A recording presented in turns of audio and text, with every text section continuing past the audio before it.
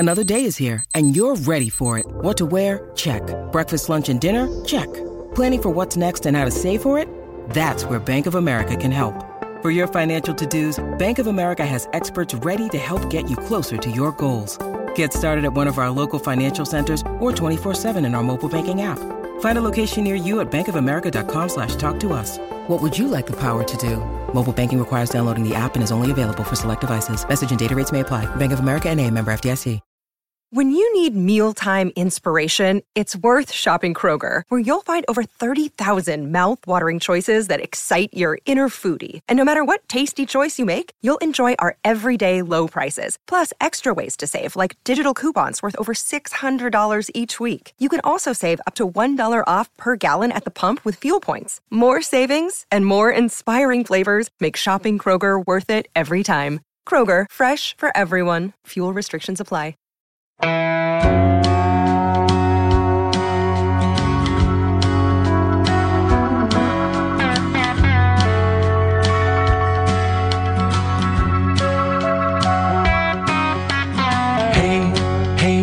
where you been?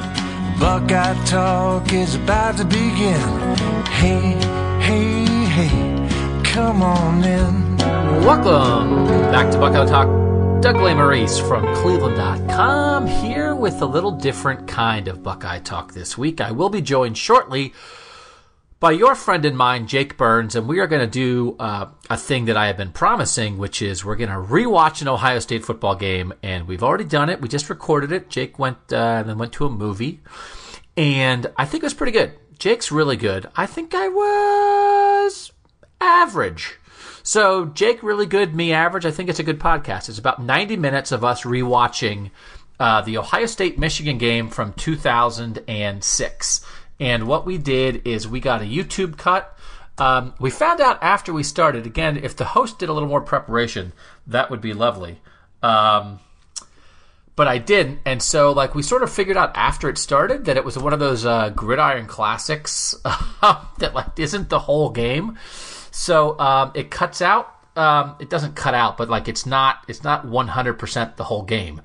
But what it is, if you guys want to get ready, if you're at home and you want to listen along with this, it's the version. The YouTube headline is number 1 Ohio State versus number 2 Michigan 2006 by Thorn SX.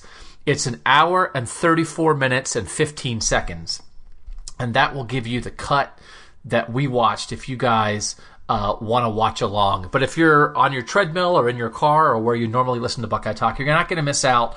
It's certainly not play-by-play or anything. It's me and Jake talking about Ohio State football, talking about Jim Tressel and Troy Smith, talking about Justin Fields, talking about the way the Ohio State offense has evolved, talk about the evolution in college football. I think it's pretty good. So I think you guys will like it. It has come to my attention. We've been talking about this for a few months, right, that we wanted to try this on Buckeye Talk in the offseason. Land Grant Holy Land, I believe, on their podcast is in the midst of rewatching several Ohio State games. Their most recent podcast on June 24th is the 20 most rewatchable Ohio State games of all times, numbers 12 and 11. So they're doing a countdown of the top 20 most watchable Ohio State games. So I don't want them to think we stole their idea. We're not doing 20. We just did this one big one. We might do another one. But if you guys want to check out what they're doing with the SB Nation site for Ohio State, Land Grant Holy Land, you can find their podcast wherever you listen to Buckeye Talk also. So we're not the only people doing it. Rewatching stuff is kind of a thing that people like to do nowadays. So we appreciate you guys listening. We're going to do a little recruiting and a little Michigan question before we get into the stuff. Again, the rewatch is about an hour and a half. I wanted to read... I referenced this last week, and then I didn't want people to think that I'm hiding from something, so I wanted to read a chunk of a review. Again, we welcome your reviews, positive, negative, in between, on iTunes. This is from Buckeye Brem from June 13th, and I wanted to make this point because it's, I just wanted to think it's fair to have this kind of opinion out there. He disagreed with me on a couple things, one about my recruiting analysis, that they were bringing in some lower-ranked guys, and he says this, Buckeye Brem. The other item of contention concerns the buzz around the Ohio State program without Urban in charge. I think there is tremendous buzz with guarded optimism about what Day will be able to accomplish, and huge buzz around the recruiting currently going on. Let's see. I think the lack of buzz is around the podcast. I think you have done a very admirable job of trying to keep the podcast entertaining. Let's see. I think the Buckeye buzz is pretty normal, but I agree people are listening and reading less. I know my uncle and nephew have both stopped completely. You are still my favorite podcast, and I don't intend to leave, but you have gone from a 5-star to a 3-star. All right, so I just wanted to, throw that out there. I like to keep it real on both sides. We appreciate all comments. Again, 251 Bama Buckeye with the 4-star recently. We appreciate that. So I like to let you know what the other folks are thinking when we can. Okay, so let's get to this. One thing is I want to talk a little bit about the recruiting. And they just got another commit right before we started here. Mitchell Melton, the linebacker from Maryland, is the 17th guy in this Ohio State class, and it continues an interesting division in what I've talked about, what everyone sees as sort of like the two paths of this recruiting class.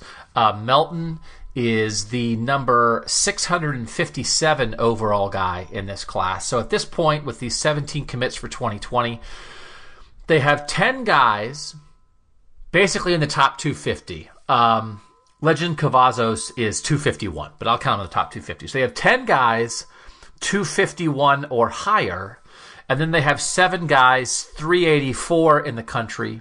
That's their overall ranking according to the 247 composite ratings. 7 guys, 384 or lower. So Grant Toutant at 384. Joe Royer, another recent commit, the tight end from Cincinnati Elder, is 454. Melton is 657. Ty Hamilton, 779. Jacob James, 793. Trey LaRoe, unranked. And the kicker, Jake Seibert, unranked. Kickers are often kind of unranked, so that's kind of unfair. So really it's like 10 and 6 because the special teams are a different deal. So again, it's just this dual path. I do know a guy that I respect, Nick Baumgardner, who's a really good Michigan writer, said this, just tweeted this about Melton. Michigan was after Melton, thought he was woefully underrated. Really nice hybrid edge prospect. So Ohio State beats Michigan and Notre Dame for Melton. You know what? I mean, like it's part of what the evaluation of these guys are, but also, it's very important. I think a good way to judge it is by who you're beating out for these guys. So if you're taking a guy that Ohio State beats out Michigan and Notre Dame, then that's a good thing for Ohio State. But it's just they do have these collection of guys that, again, I've supported them kind of having spots for some lower ranked guys, and they clearly are doing that in this class. So that's where they are, 17 in. Again, I think they'll get to 24, 25. They have a lot of guys. We're not at the opening at Cleveland.com. We have a guy that we've had some stories from the opening. There's a guy named Josh Bean from AL.com in Alabama, which is one of our sister sites in the same company, who's been writing some stuff for us at Cleveland.com. I know some of the other Ohio State sites are at the opening. I'm sure you've been reading some good stuff from those guys. We have had some stories, Jack Miller, Julian Fleming, a couple other guys. But we know there's some other guys at the opening that Ohio State is involved with. So, they're at, if you want to consider it a breakdown of 10 and 7 right now, I think they're going to add to that number of 10 guys in the top 250. But again, I think it's just interesting and probably appropriate. Just depends what the balance is in the end, but probably appropriate that Ryan Day is walking these two paths at once. I did not put out the call for questions this week because of what we're doing with Jake and the review of Ohio State, Michigan from 2006, but Forthright Fitz sent a question on his own previously, which I always appreciate. Debate about Ohio State and Michigan talent gap on Twitter. What are your thoughts? Frank Fitz asked me. Which team is better this year at each position group? So I went through. I'm not going to pretend. I don't like to pretend. I like to tell you what I don't know. Perhaps I tell you what I don't know too much on this podcast, but I went through. I'm not going to pretend I know the Michigan roster top to bottom, but I think my breakdown, looking at the 4 position groups on offense and the 3 on defense, I gave Ohio State the edge in 3, I gave Michigan the edge in 3, and then 1 I called a toss-up. So I actually gave Ohio State the quarterback edge because I think by game 12, when these teams face off, I'd rather have Justin Fields. And I'm saying that as someone who has said that I don't think Justin Fields is going to be a Heisman contender this year. I think he's going to get off to a slow start. And Shea Patterson, I know, is the preseason All Big Ten quarterback on Phil Steele's team and on many others. So I respect that. I like Shea Patterson. A year ago, when Trace McSorley was the hot guy in the Big Ten going into the year, I said by the end of the season I expect Shea Patterson and Dwayne Haskins will be the two best quarterbacks in the Big Ten. Dwayne Haskins clearly was the best. I think you could maybe make an argument that Shea Patterson was a little better than Trace McSorley, or at least in range with Trace McSorley, even though Shea Patterson wasn't great against Ohio State. But I actually, when I say Ohio State has the edge in three groups, one of them's at quarterback in my mind. And that's going to go against what a lot of other people would analyze. But I'm also going to give Ohio State the edge at running back with J.K. Dobbins, and I'm going to give Ohio State the edge on the defensive line with the group led by Chase Young. When you just think about Michigan losing Chase Winovich and Rashawn Gary, they have some talent there, but I would give, mostly because of Chase Young, give Ohio State that edge. I gave Michigan clearly has an edge on the offensive line, and we talked about that last week with Phil Steele. I hope you guys like that Phil Steele podcast. On Phil Steele's All Big Ten team, he has John Runyon and Ben Bredesen from Michigan as first-teamers, and then he has two more Michigan offensive linemen as second-teamers. So he has four of the Michigan offensive linemen on first or second-team All-Big Ten. That 4 of the 10 best offensive linemen, according to Phil Steele, going into this season, play for Michigan. And while Wyatt Davis, for instance, isn't a guy who's on Phil Steele's list and shouldn't be, I think Wyatt Davis has a lot of potential. I think he's going to be good. I'm pretty sure he's going to be good. I think Josh Myers is going to be good. I think Jonah Jackson, who's been a respected guy in the Big Ten, is going to be a good player at left guard for Ohio State as a starter there. We've talked about how much talent and ability and potential they have there, but I still think by Game 12, Michigan's offensive line is going to be better. I then also gave the edge to Michigan at linebacker and then the defensive backfield. I just can't evaluate the Ohio State linebackers till I know who's going to play. Malik Harrison's really good, but Khaleke Hudson's also really good for Michigan, and I just think, even with Michigan losing Devin Bush, there's just too much uncertainty. I think there's potential with the Ohio State linebacker group. I have to see who's going to be on the field. Led by Lavert Hill, I think the Ohio State defensive backs are better. Although Jordan Fuller tweeted the other day that he's back and healthy, and I'm expecting a big year from Jeffrey Okudah and Sean Wade, I still would give the edge to Michigan. And then I think the receivers are a toss-up. KJ Hill's really good. We all think Garrett Wilson's going to be really good. Donovan Peoples-Jones and Tariq Black, I think, are a pretty good combination for Michigan. So I think that could go either way. So I think it's kind of equal. I think Michigan has more certainty with its talent. I think Ohio State has more upside with its talent. I think in general, nobody's going to argue when you look at recruiting rankings and NFL guys. No one's going to argue that Michigan has equal talent to Ohio State right now. They don't. That's just obvious. But I think when Michigan has some veteran guys and Ohio State has some younger guys and some uncertainty, then Michigan closes the gap. And I think we saw that in 2016 when Michigan was veteran and Ohio State was young, and I said Ohio State better get them then, because if they don't get them then, I don't know when they're going to get them. And they came an inch short on the fourth down play. I think we're talking about a similar kind of thing this year when you're talking about a more veteran Michigan team and a younger Ohio State team. We know that Phil Steele last week said that in his magazine, and then repeated with us, that for the first time in 12 years, he's going to pick Michigan ahead of Ohio State in the Big Ten. That's it. Veteran Michigan and young Ohio State evens the playing field. When they're both veteran or when they're both young, I think Ohio State's going to have the edge, and I don't know the way Ryan Day is recruiting right now, I don't know how or why that would change. That when the experience is equal, why would Michigan be better than Ohio State? At the moment, they wouldn't be. But the way the rosters shake out, I think it's very reasonable to think the talent is pretty equal, at least as we go into the year. So, you guys can subscribe to our Project Tech stuff. Again, I'm sending out a couple texts a day. We're really going to gear up when we get to the Big Ten meetings in the middle of this month. Again, this is sort of like the deadest time, although there are some recruiting things popping. So Project Text, go to my Twitter, you can find that. Go to cleveland.com, you can find the links for that. $3.99 a month, you get a couple texts a day from me about Ohio State football. It's been pretty cool so far. I think the people that have done it have liked it. Follow me on Twitter at Doug Lesmerises. Follow us at Buckeye Talk Pod on Twitter. And just exciting stuff coming with Ohio State football here at Buckeye Talk. So thank you for listening. We're going to dive into this now. Jake Burns, our friend, who's been doing a lot of work for Cleveland.com on the Browns, some great film breakdowns on the Browns. He did a bunch of stuff for us last week. If you like the Browns at all, and you missed any of that, I would encourage you to go back and follow that. But Jake can be found on Twitter at Jake_Burns18. He does some work for some other sites too, but we really like him at Cleveland.com, and we're really impressed and happy with the stuff that he's done for us, and really excited that we've been able to bring him into the Cleveland.com fold on this sort of part-time basis at the moment. So Jake is going to join me, was a college quarterback, really understands the X's and O's of the game, but also grew up around here, grew up as an Ohio State fan, understands Ohio State football, but also really understands, why stuff happens. So I'm telling some old man stories, having covered the Ohio State game in 2006.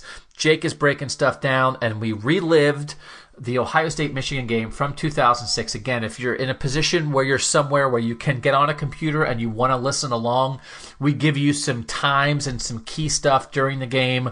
I would suggest finding the YouTube video, Google Ohio State-Michigan 2006, and find the one by Thorn SX. It's a rebroadcast, the Gridiron Classic from ESPN. That it's not every single snap, but we certainly cover most of the game and all the stuff that matters. So we said we would try this. We're excited to do it. This is going to be it. I sign off at the end with Jake. So we'll get back next week. I have some national people lined up to talk about Ohio State. We talked about Ohio State in a Big Ten sense this offseason. We talked about Ohio State with Phil Steele. I want to talk with some other national people about where this Ryan Day program stands in the entire college football world. And then I think the plan the week after that, it's going to be Big Ten Media Day on that Thursday and Friday. So what I'm anticipating we're going to do, this is what we're going to do. Ohio State is speaking on Thursday that week. So it just does not make sense to me to try to squeeze in a podcast ahead of that. So what we'll do is delay Buckeye Talk by a day. I will be there in Chicago. We'll do all the interviews with Ryan Day and the Ohio State players that are there, talk to all these other teams about that, and then we'll come back fresh and live on that Thursday night with the Buckeye Talk podcast. So we'll delay it by about 36 hours from our normal podcast time, but I think it will be worth it. So next week, national view of Ohio State on the normal time. The week after, we'll be back, pushing it back to a Thursday. But for now, here's me, here's Jake Burns, here's Jim Tressel and the 2000 Ohio State Buckeyes, 2006 Ohio State Buckeyes, number 1 team in the nation, playing the number 2 Michigan Wolverines. All right, so we're going to try this, something new on Buckeye Talk. Jake Burns and I are shoved into a tiny space. Frankly, Jake, a space that is not large enough for 2 grown men, but we're going to do it anyway. Yeah, I told Doug I'm built more like a box than a rectangle. So he's crammed in the corner while I've got comfortable elbow room here. But it's good. But it's good. So by the end of this game, we might be hugging. But by the end of this game, you might be hugging the person that you're listening to this with. So what we want to do is take you through this 2006 game. We're watching it on YouTube, and the cut we're watching is 1 hour and 34 minutes. So the idea is hopefully that you guys can find this on YouTube. Follow along. 1 hour and 34 minutes and 14 seconds. And you can watch it while we're talking. And hopefully we'll keep up with the game. We're not doing play-by-play. I am not Brent Musburger, and you are not... Well, you got a little Herbie in you. Little Herbie. I got the blonde. That's about it. Yeah. And you both played quarterback. Yes. You might have been better than Herbie, though. Herbie was good. He was good. Yeah. So we're gonna talk about this as we go through it. But I wanted to do this first and set the ground rules. I covered this game. This was my second year on the Ohio State beat, and Jake was in 3rd grade. Yeah, something like that. So I figured when Doug asked me to do this, I was a senior in high school at my peak Ohio State fandom before I then went off to play college football at a different school, smaller school, obviously, not anywhere near Ohio State. But I was very devoted to Ohio State. So I figure as an 18-year-old with a clear mind, there's no better person to talk about this game with. So we remember it in different ways. I have. You hear this? We're trying the new microphone. You hear that microphone? That's paper. There's some of you out there who may not know what paper is. It's the stuff Dunder Mifflin used to sell, but I saved all this stuff from the Ohio State-Michigan game. I have boxes. They're diaper boxes. You could tell that I had young children then because I have diaper boxes filled with all the programs from each season. I started in 05. I think I had like 05 through like 2012, and then I was like, the internet can do this. But I have the game notes. In 2012, you figured out the internet can do Yeah. it. By 2012, I was really in on the internet. Hey, this might stick around. be a You know thing. what, Jake? I think this internet thing just might kill newspapers. So I have all the game stuff here. The one thing I want to point out is I have the pregame special sections done both by the Columbus Dispatch and by us at the Cleveland Plain Dealer. Jake, it's like a 16. It's like a 30-page preview section. Ours is a giant thing. It's foam fingers. Ohio State. It's a full-size newspaper. It's a full-size. Rare. Again, this is like an antique. So I have like 5 stories in here. Bill Livingston has stories in here. Jody Valade. You know what I'm going to do? Just let me read you the whole section. Let's do it. Let's do it. Before. But anyway, the thing, and I want to read one thing. These are because I used to break down all the games this way back then. But this was talking about how big of a game this is. And I have 4 mini headlines on this one story. And it says, it's the greatest rivalry in college football. It's the biggest game within this rivalry. There's the modern day hype of this. And it's possibly the biggest regular season game in college football history. Ooh. Which, like, that's where we were. Again, as a reminder, for people who lived through this, maybe for people who didn't live through it. That's what we were talking about here, that this was arguably the biggest game in college football history. And again, the point... This is Michigan before Michigan became sort of that 10-year laughing stock issue where they had with the Rich Rod era that they wanted. They were the top program, one of the top 10 program, 5-7 programs in the country. There was no Appalachian State embarrassment yet. There was no losing seasons. They were respected as respected got. Coming off the Rose Bowl 2004-ish. So, yeah, they were still peak of their powers and clicking with a group that had been around for a long time. This was the last gasp of Michigan, and it was the last time that the Big Ten was on top of the college football world. Urban Meyer beating Ohio State in the national championship game at Florida was the first step of the rise of the SEC. As I have mentioned on this podcast before, it's the book that I will never write. And the thing the unbelievable thing, and again, you guys know this, but this is a preview section that we wrote before. So when you do a preview section, you're working on stuff like weeks ahead, and then you got to get it done and print it ahead of time. When I had this section, the biggest game in this rivalry, I remember that week I was doing the Ohio State stuff, and Jody Valade, who worked for us, went up to Michigan and got quotes. Here's a quote. This is about as big as it gets. I don't know what else you can do. 2 teams that have been dominant all year long, and let's face it, there's no rivalry that compares to this. You know who said that? Bo Schembechler. Bo Schembechler said that, and he was dead before the game was played. Yeah. Like, all of this, and I'm not being glib about that, it is unbelievable that the build-up to this rivalry then included the death. But did Schembechler give Michigan the pregame speech days before? He skipped a cardiology appointment or something to give it? Like, was before they got on the bus. Yeah. Like, to head down here. Yeah. And I remember being at the stadium, at Ohio Stadium, on that Friday as Michigan came for a walkthrough, and Michigan fans were gathered there, and it was like, Bo has died. I remember we have a story in this section about the dead Schembechlers, ska punk group that performed that week. I went to that show. I think it was the Friday night before the game, and they performed not as the dead Schembechlers because it's bad. Schembechler was dead. They changed their names to the Bastard Sons of Woody for that one night, and put on a show at that music club on High Street. Like, it was just an unbelievable matchup of on the field stuff, and then these outside things that came together to pull this to make this game what it was. I won't read the whole section. That's all right. I was a better writer back then. The stories are pretty good, but I won't read the whole section. But I will keep the game notes. I think shuffling makes for good podcasting.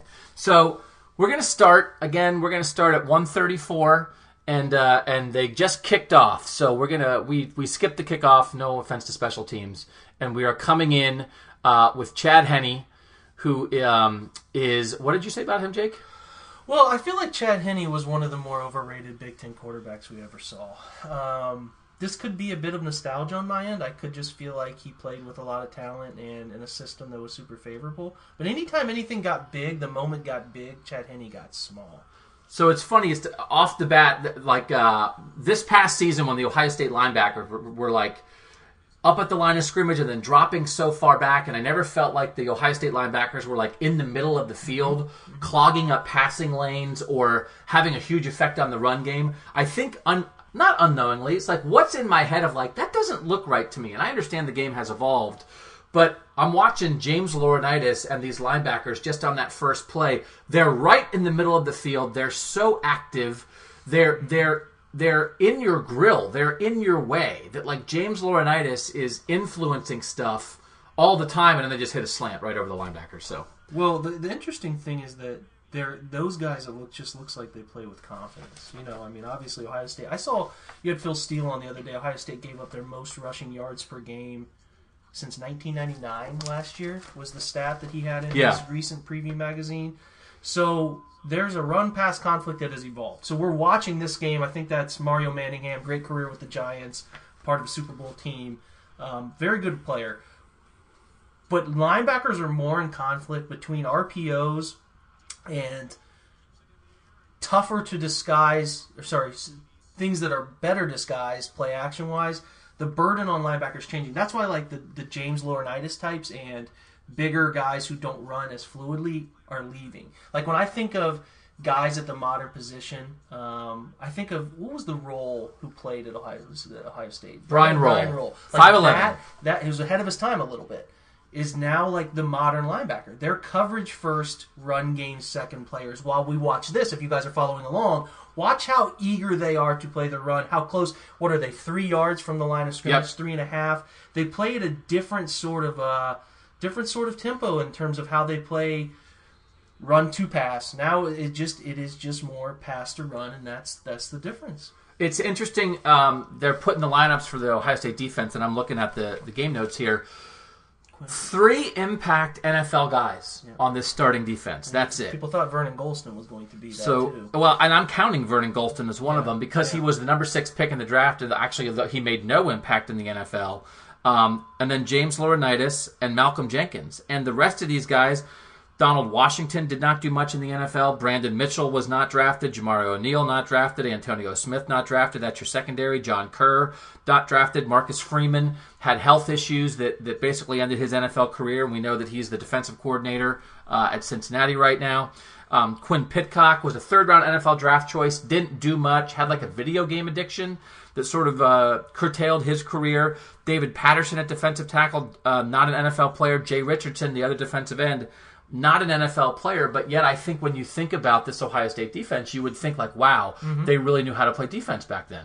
Yeah, they just played with an all-together 11 attitude. There was always, and then, the whole silver bullets thing became. It's funny watching this in grass. This is the last grass game too, wasn't it? I'm pretty sure this was the last grass game at Ohio Stadium.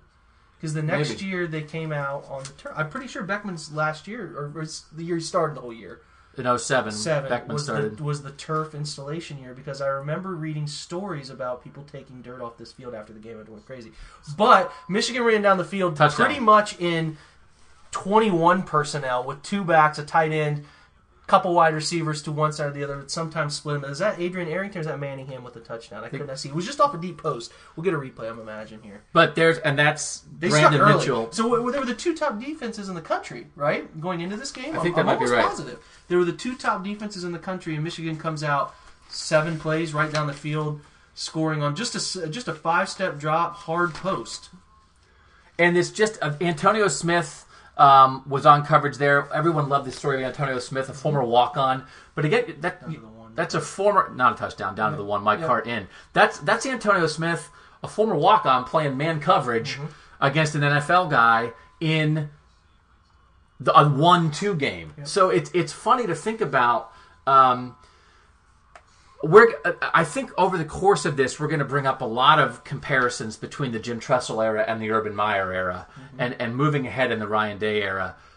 This is not a team, at least defensively, as we looked at the defense here, stocked with 5 stars. No, this is not a lot of Ohio kids. Talent blowing you off the field. Jamari O'Neal playing safety. Yeah, a lot of Ohio kids. And the thing I would say, and I remember this very clearly, going into the 2006 season, James Laurinaitis had played for Bobby Carpenter in the Michigan game in 2005 after Bobby Carpenter got hurt. Coming into 2006, we thought John Kerr was going to be the middle linebacker and sort of the captain of the defense. And I remember showing up for the first day of fall practice and talking to James Laurinaitis, and James Laurinaitis was like, oh yeah, I'm the middle linebacker now, as a true sophomore.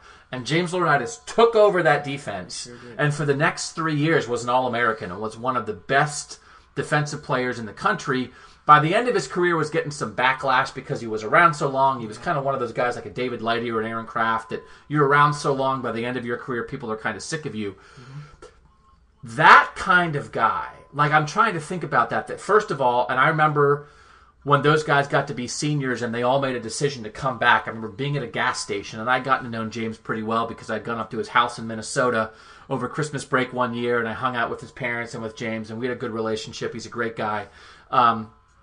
And being at a gas station and him calling me and saying, I'm staying. And I remember like, okay, like that's such a big deal. But the idea to me, and the point I want to make about this as Ohio State starts this drive on offense, is a guy like that, someone who comes in, starts as a sophomore, and for 3 years is at the heart of one side of the ball, is just such a rare thing anymore. And as much as these guys... Ohio State is to the university over your NFL future. It has morphed into how can Ohio State get me to the NFL, which is fine. Yes, they're going to get players. They get a different level of player, which is funny. Looking at this number line, this is your Heisman Trophy favorite, Troy Smith, 2,191 yards, 66% completion percentage, 26 touchdowns, 4 interceptions. That doesn't include his run game, but think about the guys lately who have won the Heisman: Baker Mayfield and Kyler Murray, and look at the stats they were putting up. Basically, this is 11 games in. Yeah. That's basically half of Dwayne Haskins' stats from last year. Correct. Is what we're talking about. They came out in gun. Ohio State was this shotgun that they were throwing together was very... The package, I think it was Bowman the OC at this point. I believe he was the OC. Well, yes, I believe Jim Bowman had the title. Yes. Jim Tressel was the offensive coordinator. So they were very sort of ahead of their time with this shot. Now, about... Texas Tech, the Mike Leaches, there were schools running a lot of spread stuff, but there was not as much spread offense. Like first play, Ohio State got the ball to Ted Ginn in space on the quick screen from the gun. It's different. So this was a favorite personnel package of them. It's 12 personnel, 2 tight ends and a back, and then a couple of bang! Missed him. Here's the thing, and Troy on that play again. That was a first down. It's 11-16 left in the first quarter. Troy, they ran that with Troy all the time, where Troy would take a shotgun snap, take a step toward the line, or toward... Selling speed option. So that's what they're selling. Speed option, lateral and then option. Throw. And I don't... They did that all the time. I forgot people about do that anymore? Not really anymore. They do. Remember, like Cam Newton did it a lot at Auburn, where they do the step into the line of scrimmage like they were... And Ohio State did it too with Braxton. They would do that sort of step into sell Q counter and stuff like that, and then they would step up. But the lateral, we used to call that just speed option pass stuff. Like that's what you would sell lateral run. Now they're in an empty set here. But I love the idea of it's a version. And there's your wide receivers coach for Ohio State, who's the 4th best receiver on this team, and is a really good 4th best receiver. We'll get to the receivers on this team because talking about NFL talent, that's where it is. It's play action. All Ohio guys too. With their entire skill position group, and excluding the tight end, all Ohio guys. That's actually they're showing the starting offense as 10 Ohio guys, and Rory Nickel is basically from Pittsburgh, which is practically Ohio. Yep. We'll get into that too. So, but that idea, that's a version of play action, right? But it's just rather than having to fake a handoff to a running back, the run threat of the quarterback is then setting up a pass, and I don't know. Is that just not as much? That's not as much a part of the modern. There's so many run threat quarterbacks. Well, think about it too. If you're running lateral, it takes your eyes away from downfield, and like they never wanted to do that with Dwayne because they want to read. But Dwayne's not a run threat. But I'm trying to think. Did they do that with JT? Yeah, but they did different. They didn't do lateral stuff so much. They did it occasionally where they were selling the running back in front, which we've talked about, that power read stuff where they're running power up front. Quarterback pulls it, he'll run up inside. You know what I'm talking about? Yeah. They do that, but they don't do like selling lateral speed option. By the way, back-to-back empty set, actually three straight empty set plays. Troy rolling and throwing. He's got good zip on it, actually. We're back at the 10:09 mark. He's rolling out here. Kind of runs into the tight end. But the issue, the idea that Troy was enough of a run threat, and he had been such a runner in 04 and 05, and then obviously in 06, he had the offense in total control and did not want to or need to run as much. That idea of the quarter, I'm trying to think when Ohio State, and this is the kind of thing, you guys listening, I was going to say I hate when you know more than me, but I also love it when you know more than me. I'm trying to think of all the times we talked about JT in an empty set, running quarterback power or quarterback draw, right, on 3rd and 3. I'm trying to think how many times did they come out in a set like that and then have JT take a step toward the line like he's going to run, and then step back and throw. Occasionally, not often, not a ton. You are your own play action. Yeah, they did that with Braxton more often, obviously, because Braxton had such a dramatic run threat. So when you think about this, the point of having it's like I can tell stories about covering this game and that kind of stuff, but Jake, the ability to break down a game that is 13 years old. When you are watching this Ohio State offense, does it look old-fashioned to you, or does it make you think, you know what, like Jim Tressel was a little bit ahead of the curve. You could run this in 2019. Yeah, I think they could. They look a little robotic doing it. Like, it just looks a little robotic because this isn't what they did throughout their careers. Like, if you watch it, they didn't play a ton of gun leading up to 06. Then in 06, they figured out, we have this quarterback that can do this from the gun, and we can spread teams out, and this is becoming very popular, which is what Florida did to them, obviously, in the next game they played after this. But they started to sort of figure out, we have really dynamic skill position talent. They're moving the pocket again off the run.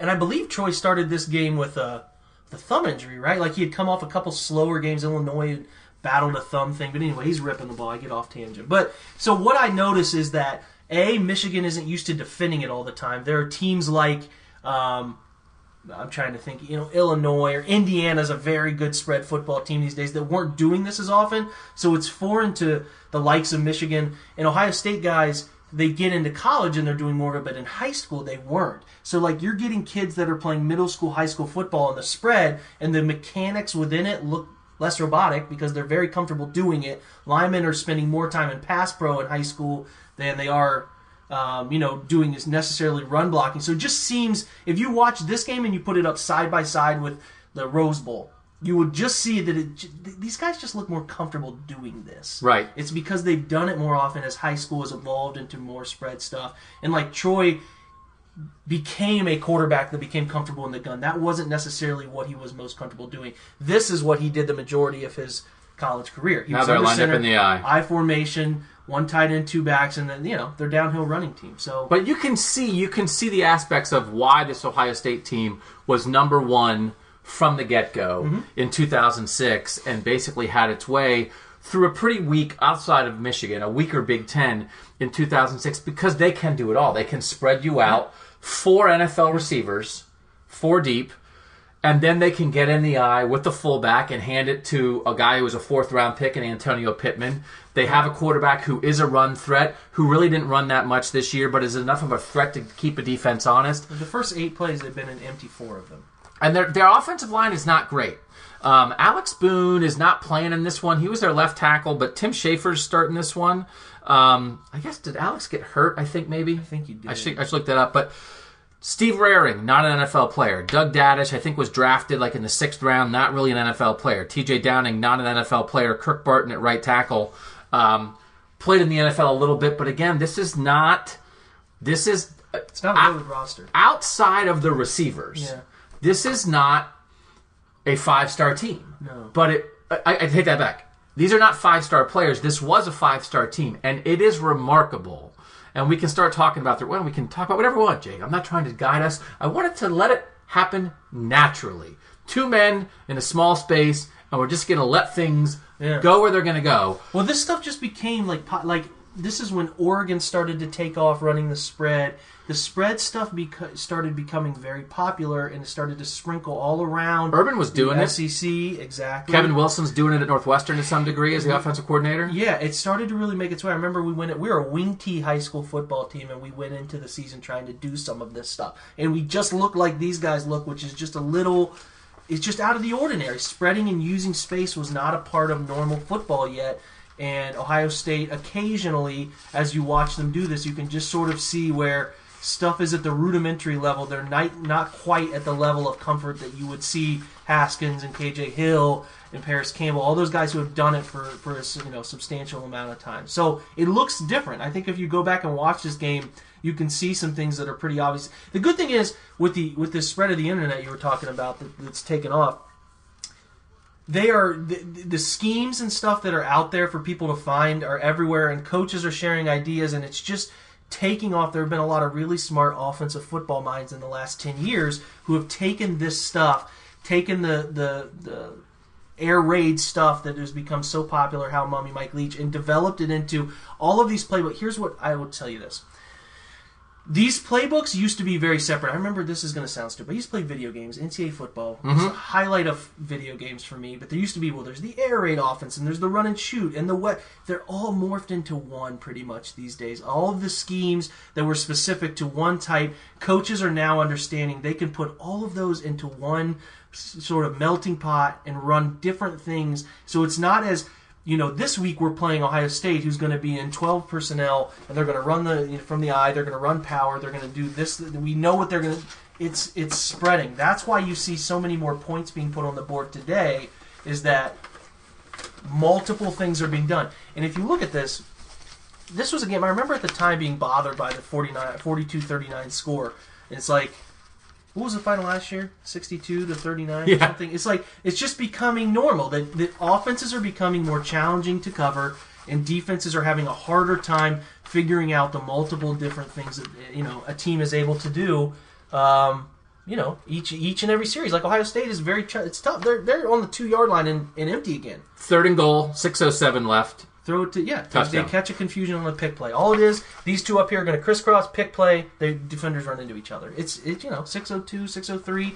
Roy Hall catches a touchdown. So pick plays are normal now. The inside-outside communication, but that stuff was new then. The teams weren't seeing it all the time. I can remember, and the thing that's funny about this is what I think we're doing, and we're speeding through the extra point a little bit here and getting back to 13-20. What happened? Hold on a second. Hold on a hot second. Did somebody fumble a kickoff return? Oh, we've moved ahead. This broadcast moves ahead to the 13:22 mark in the second. Oh, no wonder it's a little bit shorter. Okay, so we're going to pause for a second.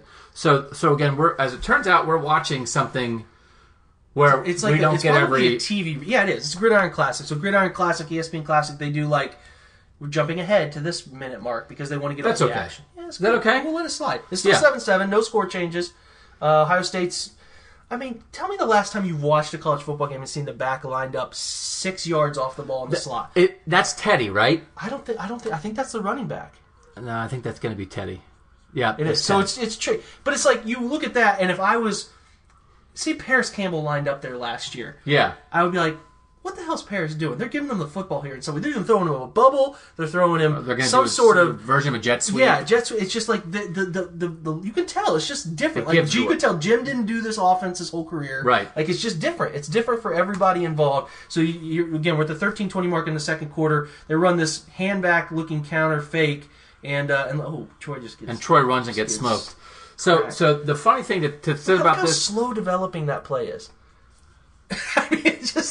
It's just very strange. You don't see that anymore. But as you look at this, what is your, knowing the context of where offensive football went, what is your evaluation of this offense in its time? It's ahead of its time. It's like they're doing You're multiple pretty impressed. things. I'm impressed. Yeah, of course. For Jim to put this offense together, you're talking about a lack of talent in certain places. This is how you overcome it. You run different things. They're bringing in a bunch of guys, like you said, this lineman group that didn't have an impact in the NFL, guys that in high school run blocks, so they're giving them some of what they do. Then they're also letting these athletes that they have. Here's Zone my read. thought. Zone read to is that Pittman or is that Beanie? That's Beanie, touchdown. Man, he was Zone read. true freshman Beanie? Yep, true freshman Beanie. They go from, and we're doing a little replay here We're to watch at the this again. 12:40 mark.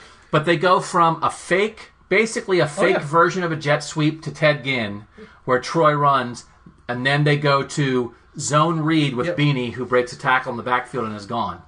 Yeah, they just completely whiff on this 9 or 7 technique defensive end at the top of the screen. Your tight end whiffs. Beanie makes one guy miss with a spin here. We're doing a couple Cuts replays back here. inside and missed tackle there. I mean, Bad Beanie's angles. special right there. Yep. This is the thing that makes you wish that Beanie had not had the injuries in the NFL and even the injuries in college. That should be a 2-yard loss. He makes a 50-something yard touchdown. that's a special talent right there. But again, so many things I want to get to, but and we'll get to them.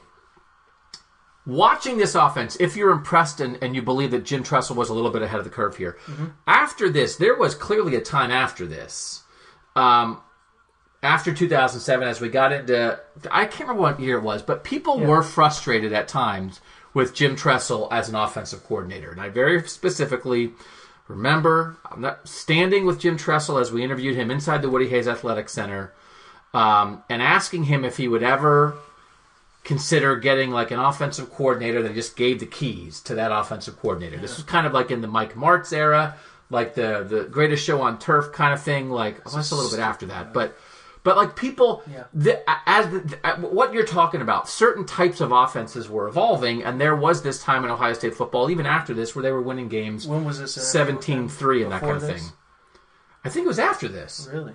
I'm trying to think because I remember him saying, what am I going to do, sit around and eat bonbons all day? Like if I'm not involved with the offensive play calling and I'm just like a CEO who hands over my offense, like what am I doing? So I think as much as every time a punter is mentioned, if you mention punter, I don't think you could type the word punter on Twitter without someone responding to that tweet with a Jim Tressel mention, right? And there was that reputation. There was that time that as Urban Meyer and Rich Rodriguez and some people started pushing the envelope, I think some Ohio State fans felt that Ohio State and Jim Tressel were falling behind or were stuck somehow. But when they had this, and it's not that they had 5-star guys everywhere. No. They had the right quarterback and they had some special skill guys, and he did in this year, in this game, he found ways to utilize them and look and be, there's Brian Hartline on special teams, be forward-thinking. Yeah. Yeah, I think that they were forward-thinking at the time in terms of I don't think Jim ever wanted to do that stuff. Like, that stuff is not what he's most comfortable doing. And they reverted, in a sense, under Beckman the next year. Then they got Terrell, and that's a different story and sort of what he was as an athlete. But they never really wanted to do that stuff. Like, that was like, holy cow, we have Ted Ginn, who's an unbelievable football player. Right. Brian Urbisky's an unbelievable wide receiver for us. We have these two guys, Gonzalez, Brian Hartline. It's like, we got to get these guys in space. How do we do that? Let's steal from some teams who are doing these things. This 06-07, I don't know, like the 06 to 09, it started to get really weird with programs that were ahead of their time doing very basic things that we see now, like Oklahoma State started to catch on. Obviously, the SEC really started to catch on. Urban was ahead of his time. Like, Urban was like a ground layer for this offensive style, but then it sort of started to pass him by the time he was done last year, before he hired Ryan Day. It's just like this sort of structure of getting your athletes in space, giving a quarterback somebody to read on a play, but also allowing that guy to be a drop-back quarterback, not a Tommy Frazier option quarterback. We can say, hey, we can recruit a guy who can throw it and a guy who can run it. How do we let him do that effectively all the time? Let's do read option stuff. Let's get our athletes in space. That's where teams started to become really effective with this. Ohio State did a nice job of it, but you know that Jim Tressel never wanted to sit in that stuff, and that's why they, like I said, they reverted to, in a sense, over the next few years. they reverted to some of those older things. So, it's just a weird, like 06 to 09 in technology was a weird time. Like, you didn't have people capturing screenshots of a game and, like, a coach sitting on a cell phone and be like, man, that's a really fun scheme that they just ran. Let's implement that this week. Like, that stuff is evolving. Like, if you watch the NFL these days, or college football, because the college football gives the NFL a lot of schemes, like, Freddie Kitchens' handback counter stuff. You're a Browns fan and you care about the Browns. They ran this handback counter, like, week 13 against the Panthers, and the next week, 3 teams ran it. Like, everybody steals from everybody, but you didn't get as much of that because the sharing wasn't as easy back then. Cell phones were obviously a thing, but you didn't have people taking live video of games or capturing the screenshot of something that they found on Twitter. It's evolved. It's evolved very quickly. That's why offensive schemes these days are so challenging to cover all the time.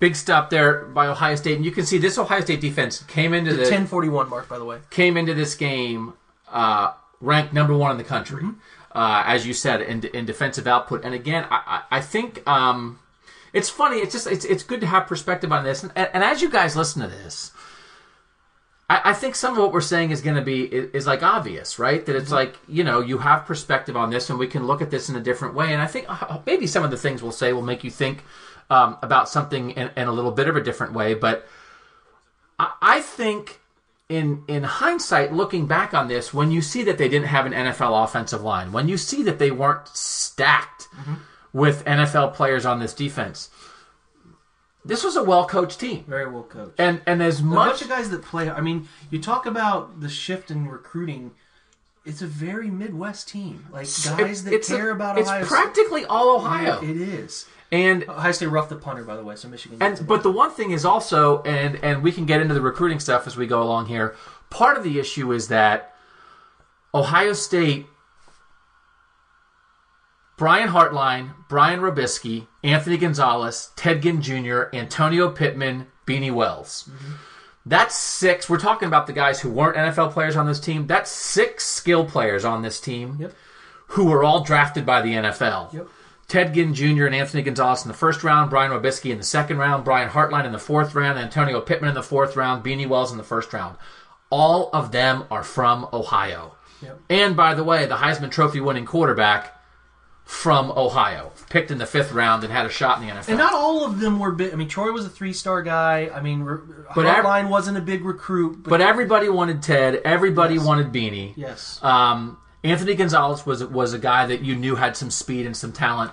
I don't think right now Ryan Day could go out and say, I'm planning on starting 6 skill guys from Ohio. I'm going to have a quarterback, my top 2 running backs, and my top 4 receivers are all going to be from Ohio, and we're going to be the number 1 team in the country. The question is, will any of them be from Ohio this year? Well, I mean, like, you think about this 2020 class that everybody is justifiably excited about. Receiver from Pennsylvania, receiver from Texas, receiver from Washington. Running backs that they're looking at from California and Arizona. The kid that they were looking at running back from Ohio just committed to Arizona State. The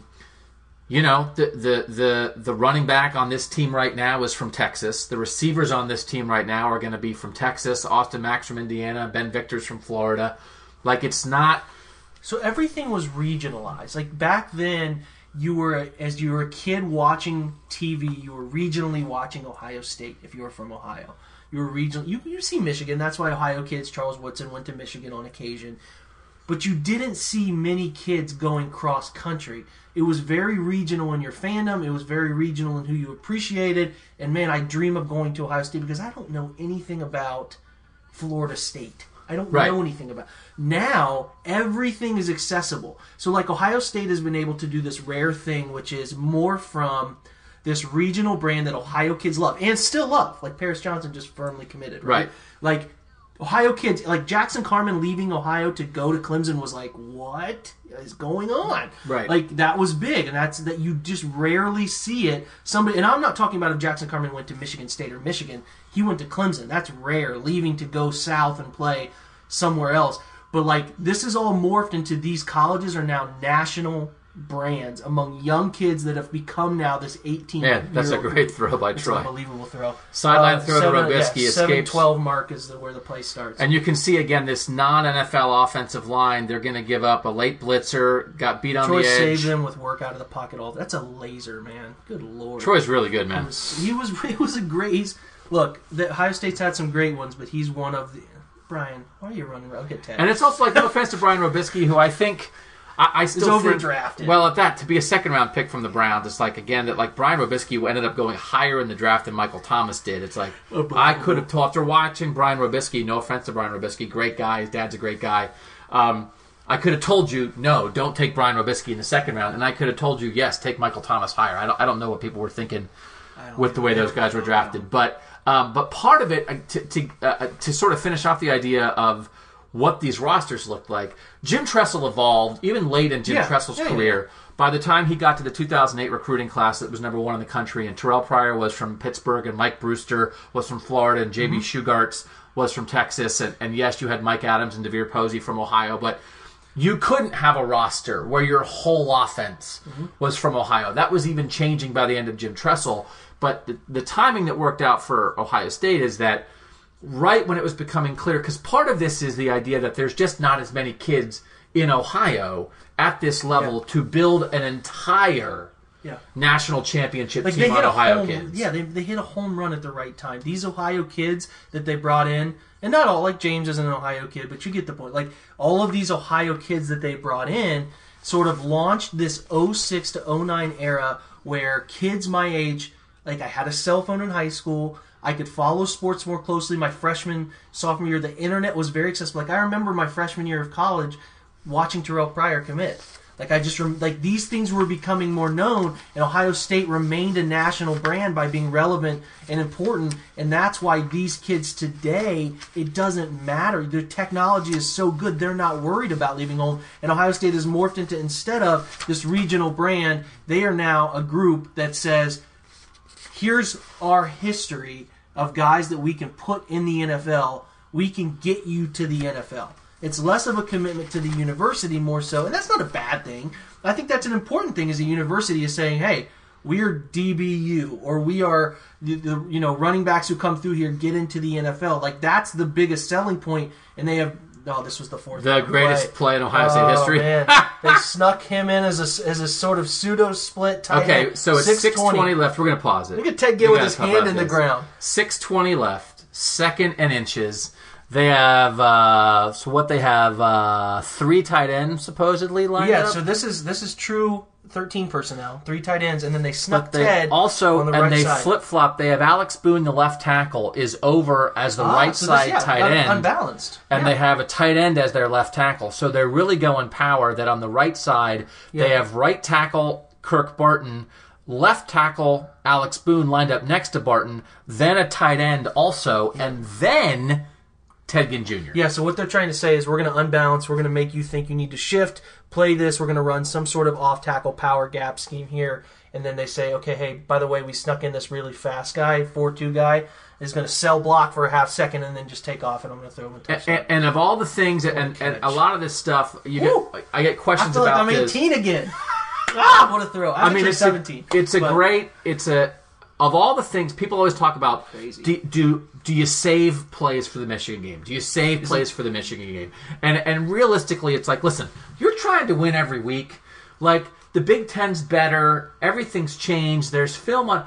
Yeah. You can't really say, we have a great play that we know is going to work, but we're not going to run it until week 12. Yeah. But this play is the reason that people ask that question. Yeah. Because Jim Tressel saved that play to beat Michigan. Wasn't there one of the interviews where I remember one of the linemen had said that we say that we called that Troy called that a touchdown play or something like that. Really? It was like something like where he said all right, touchdown play right here, and they called it. I don't know, it's pretty cool. This is still a legend. The ball hide behind the butt. I love that. Beanie dives into the line. Look at the comfort. Oh man, that's great. Glenville. I mean, that is peak, man. Like I was as big an Ohio State fan in my life as I'd ever been at that point, and that play was great. It was like, we're going to blow these guys out, man. And you ended up needing that play. So that gives you a 2-score lead in the middle of the second quarter. But, I mean, this is where, Jim Tressel wasn't messing around. And again, it's kind of like I had no clue where the football was. It's kind of like a Holy Buckeye thing of like you're taking a big shot, on a short yardage thing, but Holy Buckeye was desperation. Yeah. This was calculation. Yeah, this was absolute. I don't know. That's again, if you look at this, because this was probably. See, look how uncomfortable Michigan is when they have to really put the ball. They just. They just don't seem comfortable. Keep going. I'm sorry. No, but I think to your point, too, it's like Michigan is a team that also is ranked really high defensively. They actually have a bunch of NFL guys, too. Yeah. Chad Henne's an NFL guy. He's an NFL. Mike Hart's Jake an Long's an NFL guy. He's number one pick in the draft. He's playing left tackle Mario for them right Manningham's now. a Super Bowl winning wide receiver. Adrian Arrington was a fantastic player. But they look less comfortable, at least right now as we're watching this, in the middle of the second quarter, down 21-7. And their last 4 possessions, they went TD to open the game, drove right down the field, punt. Yeah. They look less comfortable trying to be, all right, we've got to play a spread out, wide open game, and then they pop Mike Hart right up the middle. But again, this is not great design. That's a good block right there. It's a lead draw, so they'll loop this tight end at 5:41 mark, guys. They'll loop the wing tight end, loop him inside. They'll pass set with the tackles. He wipes out Laurinaitis. Pass set. Push Bang. the ends upfield. Yep, and then it's just a jump cut.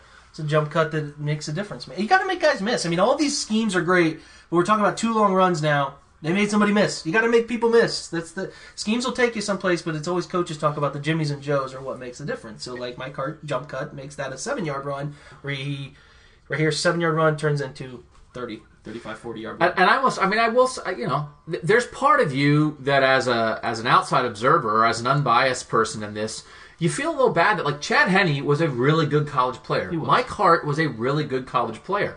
And they just have this hanging on them that they never got over the top against these guys. Mike Hart didn't help himself. He liked No, I mean, he's the kind of guy that, like, Michigan fans love and everybody else dislikes. But that these guys...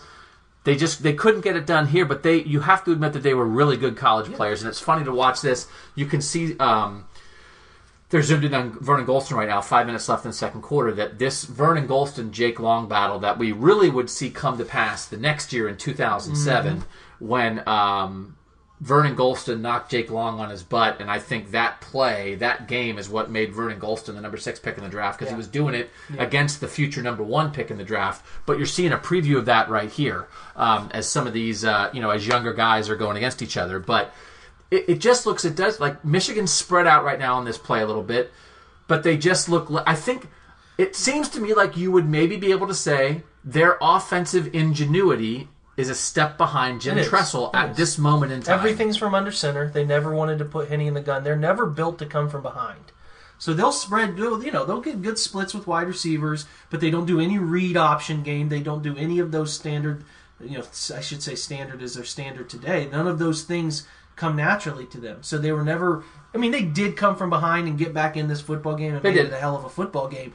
But they did that's not the norm for them. Did they go on to win a bowl game or not? I cannot remember for the life of me where they went. They went to the Rose Bowl, right? And didn't they? I can't remember. I won't look it up. So we've jumped ahead a little bit. It's 3:34 left in the second quarter, and a pass interference call on Malcolm Jenkins. I remember when just Malcolm Jenkins slant, he gets into the outside shoulder was coming out of college, and people were talking about, is he going to end up being a safety in the NFL? Mm-hmm. And I was like, safety in the NFL, man, that guy's a corner. There are times, Malcolm Jenkins is as I've said a million times, there's just a storming of the backfield. Who got through there? So they bring a corner blitz to the boundary. But is that... Then they bring a twist. No, they didn't Pitcock even twist just... Oh, that guard lets Pitcock go for some reason. Why does he let him go? I think he sees this coming here and thinks they need to slide protect. 3:34 left. Yeah, because they do slide protected, but the center doesn't slide. Because the center gets... This is where we talk about defensive coordinator scheming. So the center's coming for the linebacker? The center, they should kick slide out. But instead, the linebacker blitzes into the center, and then when they kick out, watch the tackle and guard kick out. He takes the corner, he takes the end. Nobody on the We're replaying the snap at 3:34 left in the second quarter. It's a classic overload. So, again, I think Jim Haycock was a really good defensive coordinator, and you can see the linebacker blitz. Oh, yeah. The linebacker blitz forces the center to pick up the blitzing linebacker. The right guard initially takes the defensive tackle and then slides out because the right tackle is sliding out for a blitzing corner. Yep. The right guard is sliding out for the defensive end, and the result is Quinn Pitcock in Chad Henne's grill. And it honestly looks like the running back misses the protection here because he steps left when there's a blitzing backer. The two blitzing players, as he should be scanning Mike to the backside. So he should be able to help pick up that interior pressure? Pick up that interior pressure. Or he should be the guy taking the corner off the... But they've got a corner and a linebacker, and the result is basically four guys in the backfield. It's 4-on-3. It's 4-on-3, and that's why the it's not Pitcock. Who's 98? I forget who 98 is. It is. He hasn't turned around. Joel Penton. Joel Penton, who won the award as like the most good swim move, God-serving guy in college football. I can't remember the award. It's like the Heisman for like being a good person. And Joel Penton just like stuck it right in Chad Penney, which I like those kind of guys. You're a good person off the field and you kick somebody's butt on the field. Wow, there's a breakdown in coverage. But you can see who's 16? Is that Arrington? Yeah, it is. It's just that Michigan is just so much more traditional. Post wheel is so. Why can Ohio State not cover wheel routes? They've not been able to for years. The history of Ohio State football. But I just think it's interesting to give credit.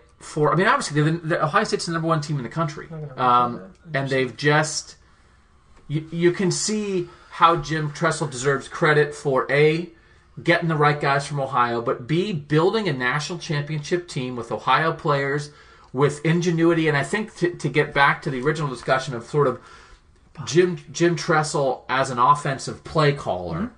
I've always said Jim Tressel loved that part of the game, and we're moving ahead to the start of the third quarter. It's 28-14 Ohio State. So if you guys want to catch up and reset, they just kicked off for the second half. It's the 40-minute and 50-second mark of the video. 28-14 in the second half. Jim Tressel always was a guy. I mean, people thought, he's a senator. People thought he wrote the winner's manual. He loved the nitty-gritty, down and dirty. I'm going to devise a game plan, and I'm going to beat your game plan. Yeah. And there were a lot of times in his career where, again, I think he would get less credit for this stuff, but in his own way, he was pretty good at this. But I think the key for him, and probably for any coach, Jake, is he had to trust his quarterback. Yeah. So by 2006, he never in his life I think he trusted Krenzel. I wasn't covering him then, but I think clearly you understood over time, especially they didn't in 2003. Have the athletes to feel comfortable doing this, but I think if they did, Michael Jenkins was phenomenal. But I don't think I think he'd put Krenzel in the situation Troy's in. I think so. He would do but that. After Troy, I don't know that he ever. I think he probably would. I think he probably did. But I think it took till 06 to trust Troy. Yeah. Troy built up this trust through 04 and 05. He didn't trust Beckman to this level in 07. He didn't trust Terrell running the whole offense to this level ever. Yep. I don't think. And by the time maybe he would have trusted Terrell and Tressel were both gone. So I think this was the last time, and probably only the second time in his Ohio State career, when Jim Tressel fully trusted his quarterback. And then when he trusted him, he was able to push the envelope on what they were going to do offensively. I think you're right. Troy was special. He was a special mix of cerebral. He was a special mix of arm talent. Like, we're at the 14-26 snap, 2nd and 10. Watch him drive this far hash to sideline comeback. The camera can't even keep up with it. Watch the camera struggling to keep up with it. And Ted drops it. He had an arm, man. I just don't know if he took his transition to the NFL as seriously as he needed to take it. The size stuff, that's nonsense now. We've finally gotten to the point where size doesn't matter. Look at him mad. He's so mad at Ted. Ted's like his best friend. He stared him down for dropping it.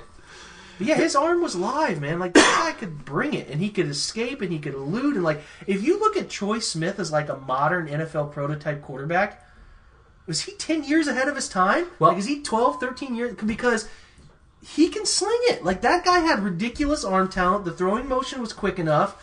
I just think that there's some disconnect that happened. I don't know if you know more about this. Maybe his mental side of things is a person and caring about what he needed to care about because I remember the pro day he was a little overweight. There was some of that stuff going on. There was a little bit the In-N-Out burger at the national championship game, and then carrying over a little bit to his pro day, I think was not great. But I think Troy was the kind of guy that guys in the locker room loved. Yeah. And the whole thing was he was competing in Baltimore, 5th-round pick in Baltimore.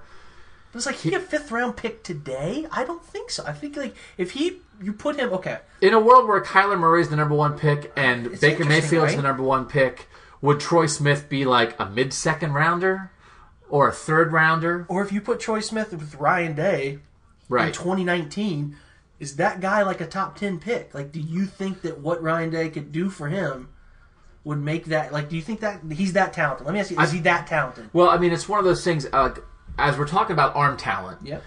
far more than anybody that came after him, right? Oh, far God. more. Different level than Braxton, different level than Pryor, different level than JT Barrett.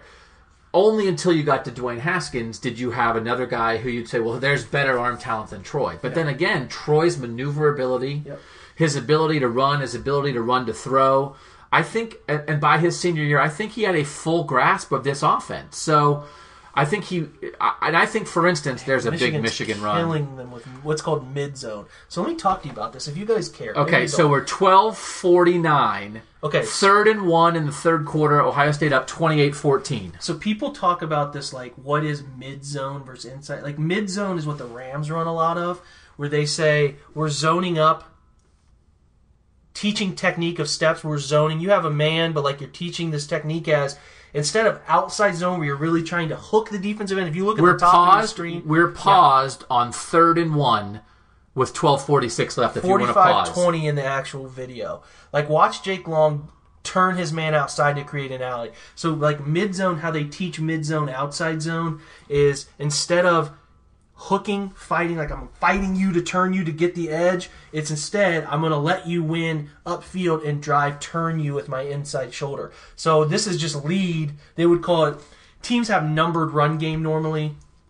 Some teams do names for run game, but this is just mid-zone with a lead back, fullback taking care of it. So watch Jake turn his man, again, 12:46 in the 3rd, and watch the alley that it creates. The guard is turning to hook, right?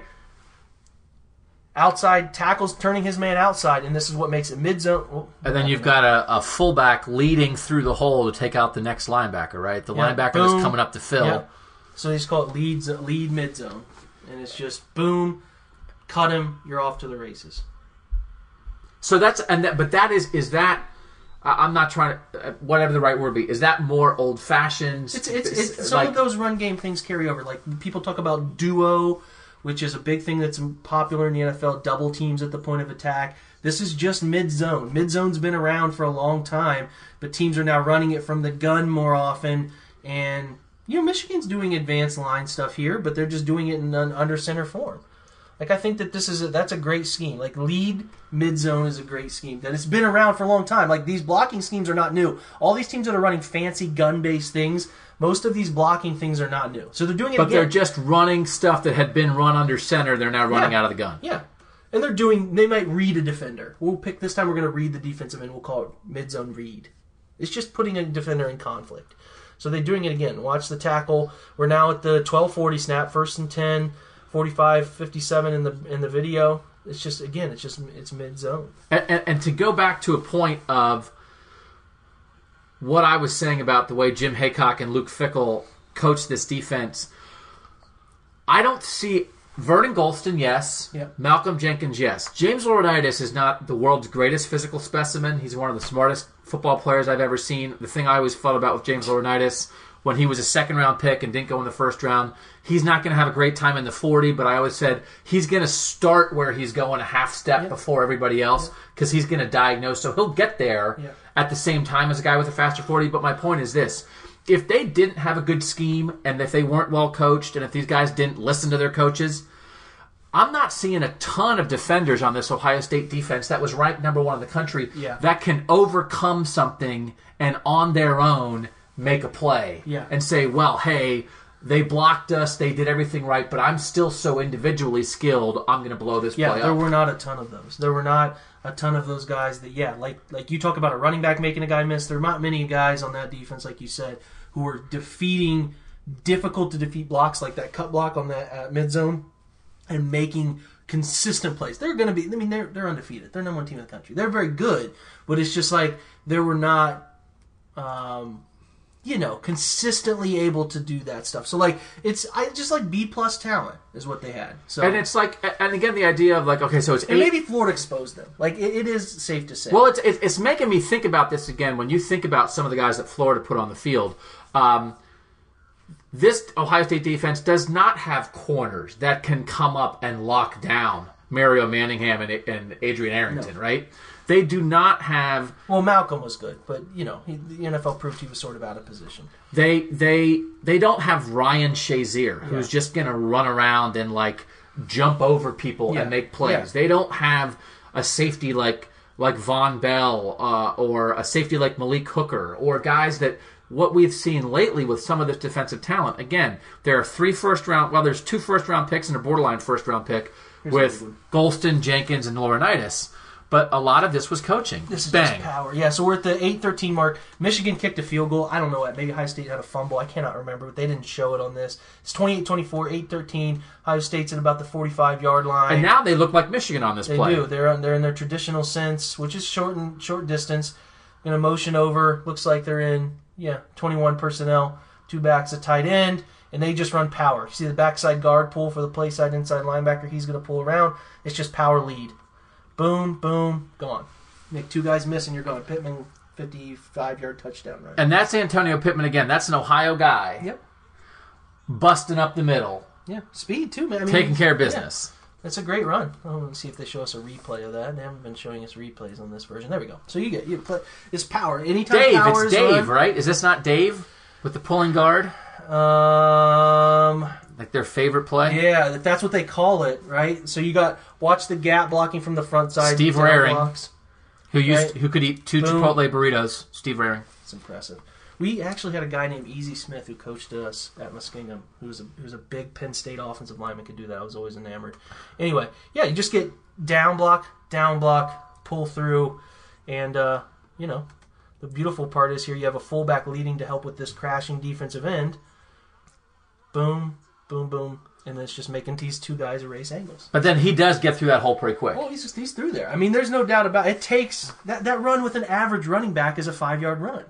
But if you got a guy who can explode through and guys who are great athletes, that's a 55-yard touchdown.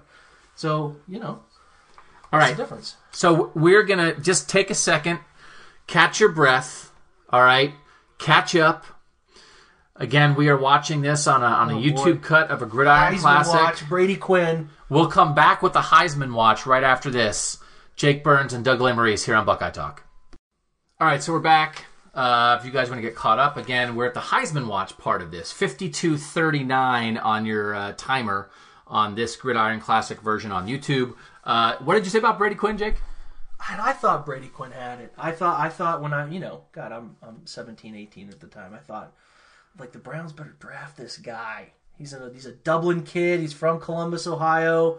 He's Metrex. He looks right? He's got all the looks thing going on. I was wrong. I go back and watch his college stuff now, and it's pretty embarrassing to have that thought process.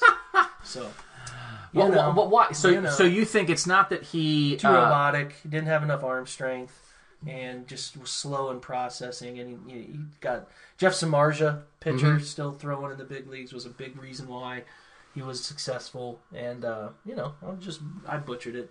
The NFL was more right. The Browns weren't right. But interesting. Did you have a view of Troy as an NFL prospect back then? I thought Troy was better than where he was being drafted. At that time, I understood that the stigma was this guy's 5'11", probably 5'10" when he takes his shoes off. He's just not going to get drafted very high. But I knew this guy, and he was like a big... I tried to be like Troy. Like I'm 5'11".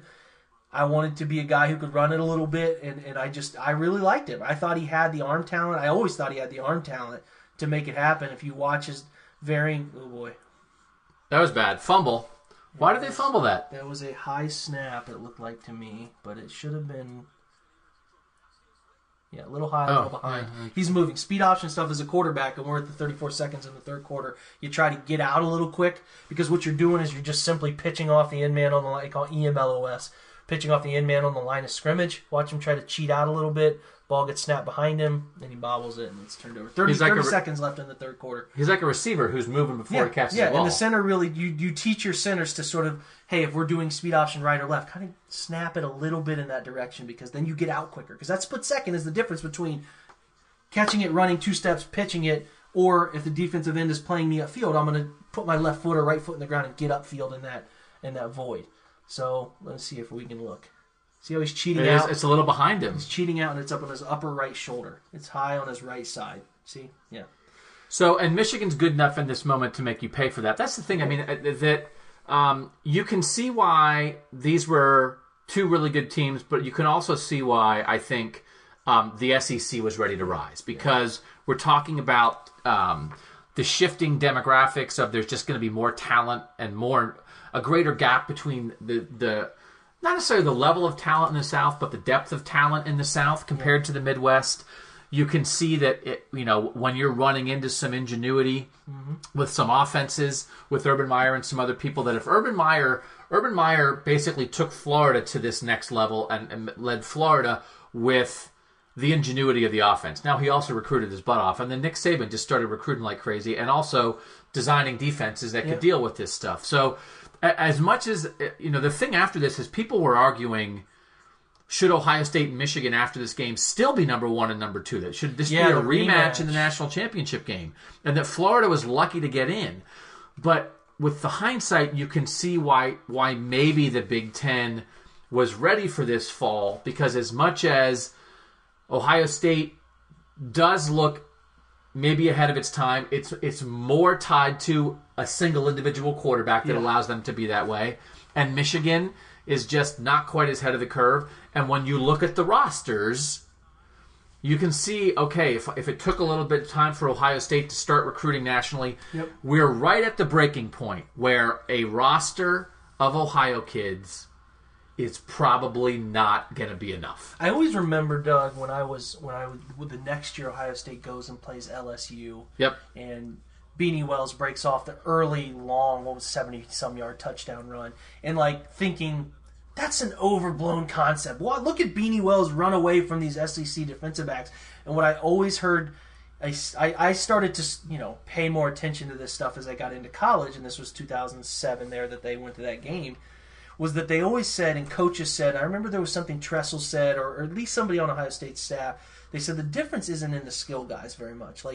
Each team has skill guys that can run. The difference is how fast the box is. Yep. How fast the LSU, the Alabama, it wasn't really quite Alabama at the time. I didn't think they 08, they 09, they got really good. But Florida at the time, how fast their box players are, and they were killing teams in the box, whether that was through pass blocking and giving abnormal amounts of time to their quarterbacks or their run game spacing, just killed the Big Ten. And that is why the Big Ten, for about 5 years, suffered behind in terms of just being able to keep up. And I think they had to do a complete overhaul of the type of lineman they got. Yeah. They went after, and they had to completely overhaul the type of linebacker that they went after. And that's why, to me, you see a broader recruiting base these days.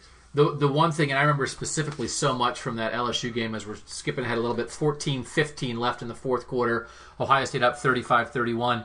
We talked so much about Glenn Dorsey going into that Ohio State-LSU game as an athletic defensive tackle, and it was like, Ohio State doesn't have a guy like that. And I remember a lot, part of the issue by the end of James Laurinaitis' career is that they didn't have a guy like that, and he just had a lineman coming to the second level in his face all the time, and it's hard. They weren't freeing up the linebackers. And then Ricky Jean-Francois had this monstrous game in the national title game, and Ohio State didn't have a Glenn Dorsey or a Ricky Jean-Francois.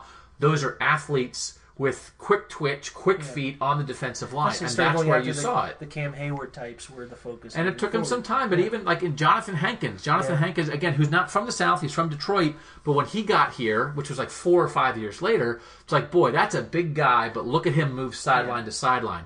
And you couldn't just have defensive tackles who are just sort of guys taking up space. You had to have defensive tackles who could get upfield. Yeah. You had to have defensive tackles as these offenses spread the field sideline to sideline. You have to have defensive tackles who can help on bubble screens, on jet sweeps, on speed option to the edge. That ball is ripped, man. Like, look at this thing with someone bearing in his face. That thing is moving. The guy had arm talent. So you're looking you're throwing to 10. 13:07 mark. They're in empty. They're throwing a wide side of the field hitch. Unblocked defensive end comes barreling down because they, when they bring this interior pressure, the protection schemes always call for the widest guy away from the quarterback should be the one that is allowed to go free. If you don't have enough, they have 5 guys blocking. They're bringing 6. They're going to leave that wide guy unblocked, which they do here because it takes him. Just some common sense takes him the longest to get to the quarterback. If I let this defensive tackle go, he's going to get there half the time. Which we saw earlier. Again, 13:06 left in the fourth. Yeah, so they leave him, right? They kick across. They leave him. The defensive end's barreling down in his face and throws a wide side of the field hitch. That is absolutely ripped with arm talent. And I'm not 1,000% sure Dwayne Haskins makes that throw. He's got with more. The guy in his face. I think he has more arm talent than Dwayne. Like just natural ball velocity, speed. Listen, I like Dwayne. We've gone back and forth on this. I think he has a more live arm than Dwayne. Dwayne's more accurate, more consistent. And we've talked about that. People think Justin Fields has a liver arm than Dwayne. That pure, miles per hour zip rip on the ball when you need it. Dwayne's always ahead of things. Like Dwayne sees the game well, so the ball can get out a little earlier from his hand, so you don't notice it as much. I don't think Dwayne has an elite arm, and I think that's why he fell a little bit. I think he has a good arm, good enough to be an NFL quarterback because he sees the game at a extremely high level and can anticipate things that he needs to anticipate. But in just terms of sheer arm power, talent, drive the football hash to sideline, which isn't as big a deal in the NFL, but better athletes, tightens the space. That's something that he's going to have to continue to overcome, in my opinion. And so as we try to bring this game, which is fun to watch, but as we try to bring this game into today, is this the Justin Fields model? Is Troy Smith what Ohio State fans should hope that Justin Fields can be? Because this is not a guy. This is not a guy who is running. No, yeah. But this is a guy who is evading. Yeah. Who is a threat to run, who is creating opportunities for other players on the field because he's a run threat, who has escaped the pocket and saved his offensive line on multiple times, and people say Justin can sling it. And in moments, Troy's ripping it. Yeah, I think that's what you hope. I think they have bigger run ambitions for Justin. I hope they don't overwhelmingly run him like his high school football team. I think they're going to run him a lot early, first half of this year. I think you're probably right. I hope they don't run him a ton, though. We got another fumbled snap right off the leg. Oh boy, I forgot about couple mistakes where Ohio State is giving 3 turnovers, right? Michigan. Wow, he literally rolled it. His hand just slipped off the ball. Yep. They're just giving. This Michigan is why they don't run the opportunities. shotgun, Doug. This is what I'm telling you. This is what people were saying then. And Tressel's like, I'm never doing this again. I'm out of it. We're done. It's 2 bad snaps or 2 turns. That's why this stuff was slow to, evolve and go to the widespread thing, because now you got kids who are doing this stuff in high school, right? They got these kids that are doing it from a young age, and it makes a difference. If you're talking about Ohio kids, Ohio football, high school football evolved at a slower pace than the South because the South started to figure out, hey, we need to get our athletes in open space all the time. Let's put our best athlete at quarterback. Let's run him. Let's do different things. Yep. Shotgun snaps driving more often. Defensive tackles had to pursue all over the field to get after the football. Ohio football, I formation, wing T stuff, power option, those things that were happening didn't happen so much, and you're wondering why if they're simply focusing on Ohio kids a lot of the times, building that wall around Ohio that Tressel liked to talk about, right? I think they just showed Mike Bourne. Did they? As a recruit? No, Mike Bourne, the dad of Justin Bourne and Zach Bourne. I think that's him. It is. I'm almost sure that's him. His Michigan stuff. 1106. now the Bourne brothers run the trash industry in Columbus. That's funny. Yeah. I just think that the game has slowly started to evolve, and now it's just different. Now it's everybody goes wherever they want to go that can get them to the NFL, and Ohio State has been able to take their regional brand. I mentioned this all earlier. I think I didn't get to this point, though. They've taken their regional brand, and they've made it a national, we can get you into the NFL brand, and they've gone, some teams have a bit, like Florida State or Miami, like those teams, the USC, they have not consistently shown they can get guys to the NFL, so it's not a national brand like Ohio State has somehow for the last 20 years, and we've talked about this, been able to morph from a regional recruiting brand to a national brand, and we can get you into the NFL on an elite level.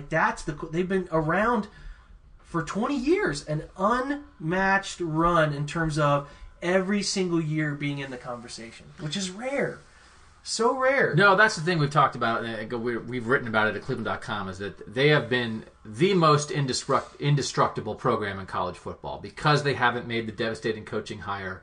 Because one way or another, they've been either able to recruit at a high level or develop if they weren't recruiting at that level. The run they've been on. And the thing, too, we're talking about all these Ohio kids. John Cooper was recruiting at a national level before Jim Tressel. So it's not like Ohio State had never recruited on a national level. This was just how Jim Tressel did it. And in this time where the talent in Ohio was there and where he had coaches and a staff that could develop it, it worked. And it clearly worked. And you understand why he did it, but you also understand this is a fascinating game to watch.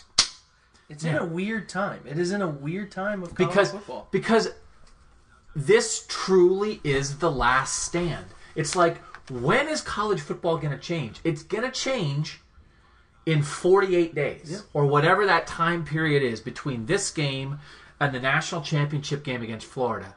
This is the inflection point for college football. And if we're sitting here saying two things about Ohio State, which is, excuse me, they are well coached, right? And let's talk about this play. There's it's a fake and then a handoff to Pittman. Yeah, so they're selling... What's that called? They're selling screen. I call this the dipsy-doo dunkaroo. We call this the pump draw, because you're pump faking... This is what we called it. You're pump 9:44 left in the fourth. This hitch to the field, right? He might call it something with a lead draw because they're releasing and now watch this. He's pump faking to Ted Ginn, and he is drawing two linebackers. Yep. They're completely... Their heads are out of it. They're out of the play. So they say... It's almost like a screen, but what I say by a screen is they're releasing linemen to lead out in front, but it's a handoff. So we would call this like a lead draw. So we called it that. They might term it something different. I'm sure they did. But he's selling, and then all of a sudden, so you have Pittman who looks like he's pass blocking to the left. He's just going to put his foot in the ground, watch him step, boom, spin out, which is just a unique play.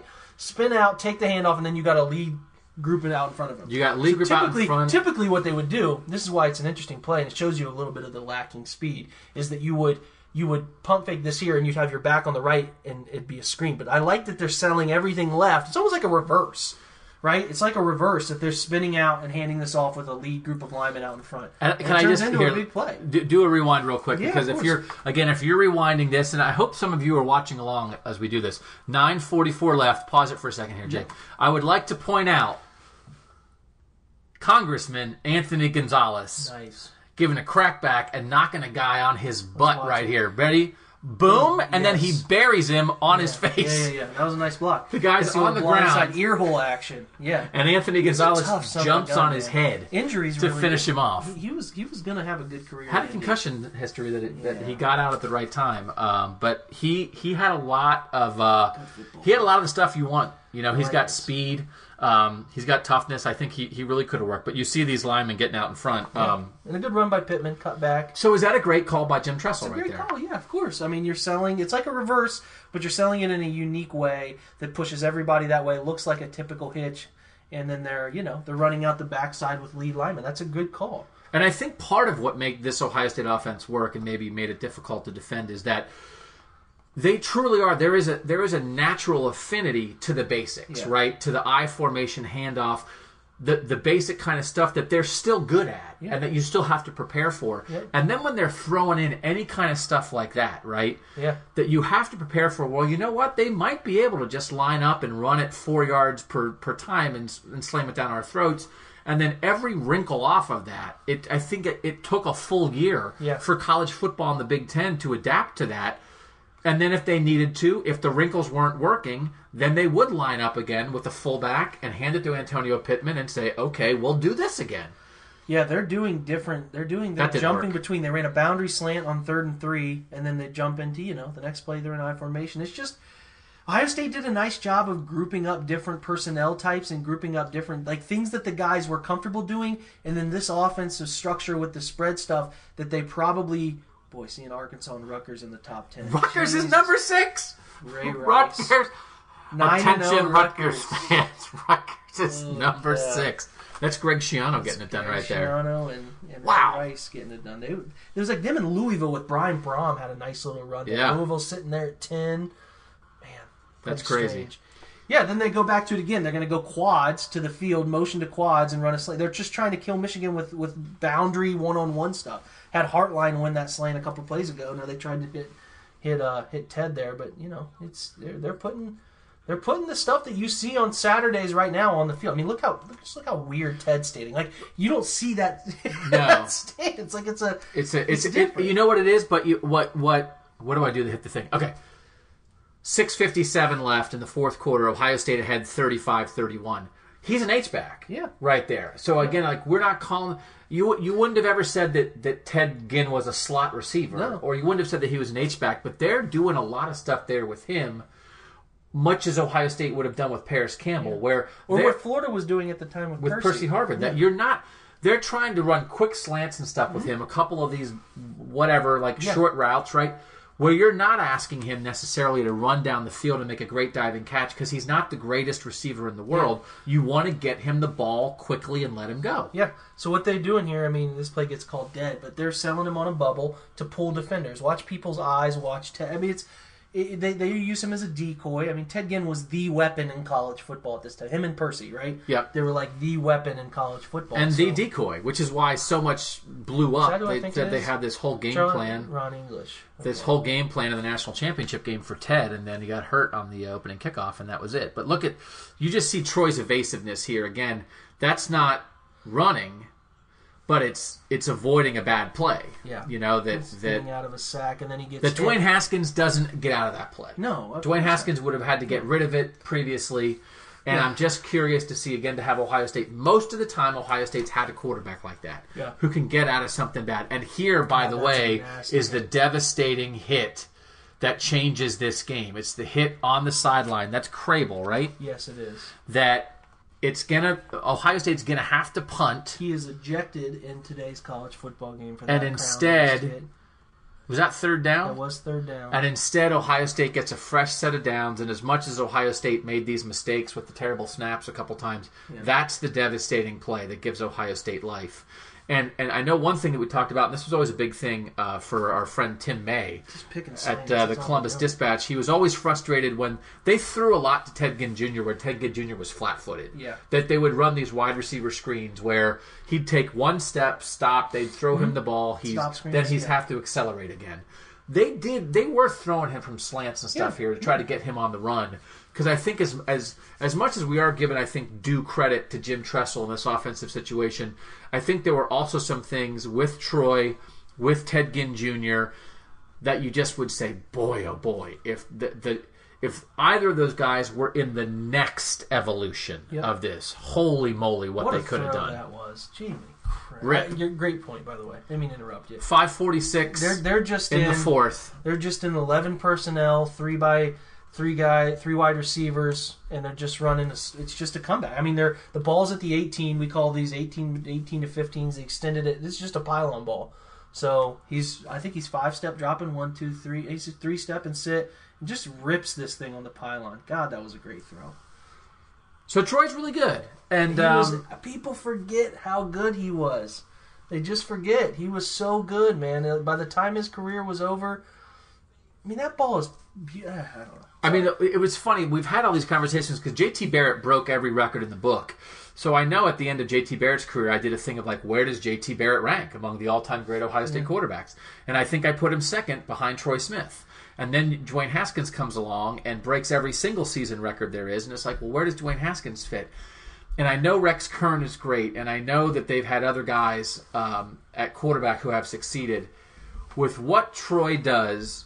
with the arm, with the legs, with the leadership, the game was at, with the toughness, with the clutchness, it is just, and the fact that he did it for 2.5 years, that he did it all of 2006, he did it almost all of 2005, that he did the second half of 2004, that he was the first Ohio State quarterback ever to go 3-0 against Michigan.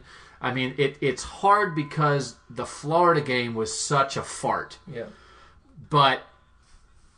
Everything before that, I just think leads you to believe how could anyone other than Troy Smith be viewed as the best quarterback in Ohio State history?